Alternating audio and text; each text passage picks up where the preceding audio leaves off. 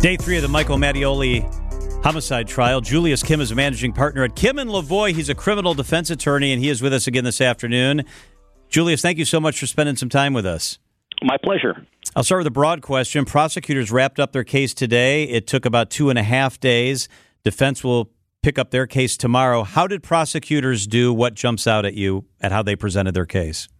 Well, I think the prosecution did as good of a job as they could with the facts that they had in front of them. You know, this case is a reckless homicide case, and whenever you hear the word homicide, it kind of makes people pause for obvious reasons. It means that someone died.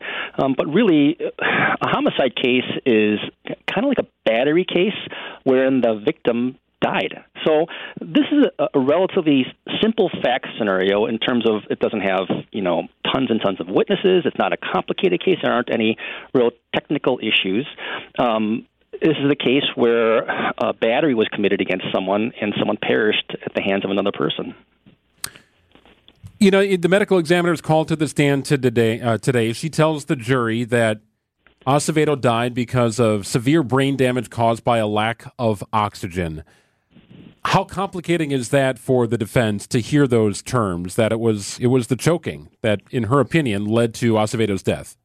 Very complicating. We don't know exactly what the defense is going to be in this case, but if one of the defense strategies or one of the defenses is that Mattioili's actions wasn't a substantial factor in Acevedo's death, that causes a problem, okay? Because when you have a medical examiner up there saying that this person died as a result of not enough oxygen getting to the brain, well, that begs the question, why was there not enough oxygen that got to Acevedo's brain? And the obvious answer, at least the prosecution is hoping, is because Mattioili applied a chokehold for almost 10 minutes on this person.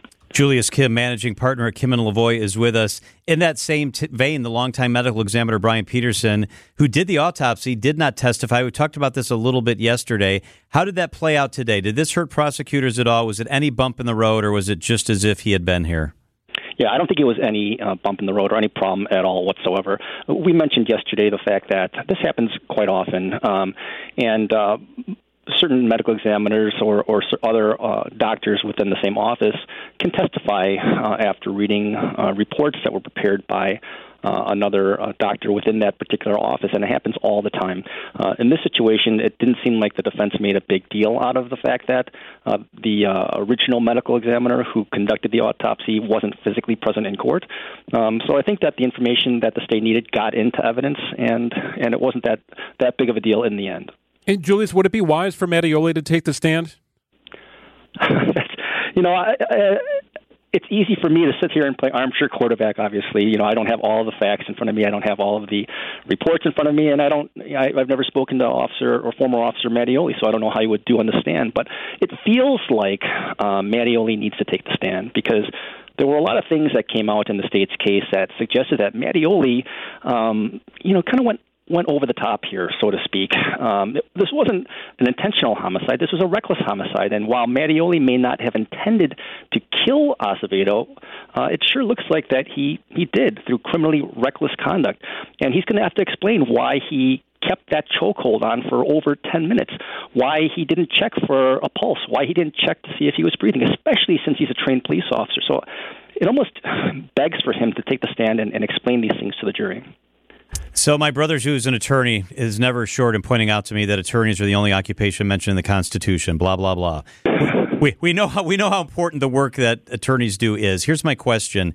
Are there times as a defense attorney, you don't really believe everything your client's saying, but you let that be the way you present your case because it's the best way to possibly exonerate your victim? You know what I'm getting at here. Sure. Or do you not ask the question sometimes as an attorney of your client because you don't want to know the answer? That's a great question, John. Every attorney, every defense attorney, practices differently. Personally, I think it's my job to kind of challenge what a client is saying to me, because if I don't challenge what the client is saying to me, then someone else is going to, and there has to be explanations for things that don't pass my smell test. So there are certain situations when clients have nothing to lose, or, we're trying to go for a long shot defense where you have to put up a defense that might not be the best. I mean, defense attorneys aren't blind to these things either, but you got to work with the facts that you have. But I think that a defense attorney, a good defense attorney, needs to point out these things to a defendant or a client so that he knows that what he's saying or what he's alleging, might not fly. So we all agree that every person has the right to be represented no matter what they did. That's an important tenet of our system. Have you ever walked away from a case, Julius, because you couldn't believe what the defendant was selling, or you just couldn't get on board with, this just doesn't feel right to me? Well, I think that a lot of that is kind of taken care of at the initial stages of representation, right? When people call to inquire about representation, we talk about what happened, and we talk about, expectations about what people think should happen in a case or what they want to happen in the case. And usually, a good attorney, in my opinion, will kind of ferret those situations out at the beginning. If it just seems like it's unrealistic in terms of how the case is going to end up or what a particular person thinks should happen in a case, then you can always decline to take the case. What do you expect tomorrow when the defense begins to present their case? I think a combination of things. I don't think that this is going to be necessarily a one particular defense.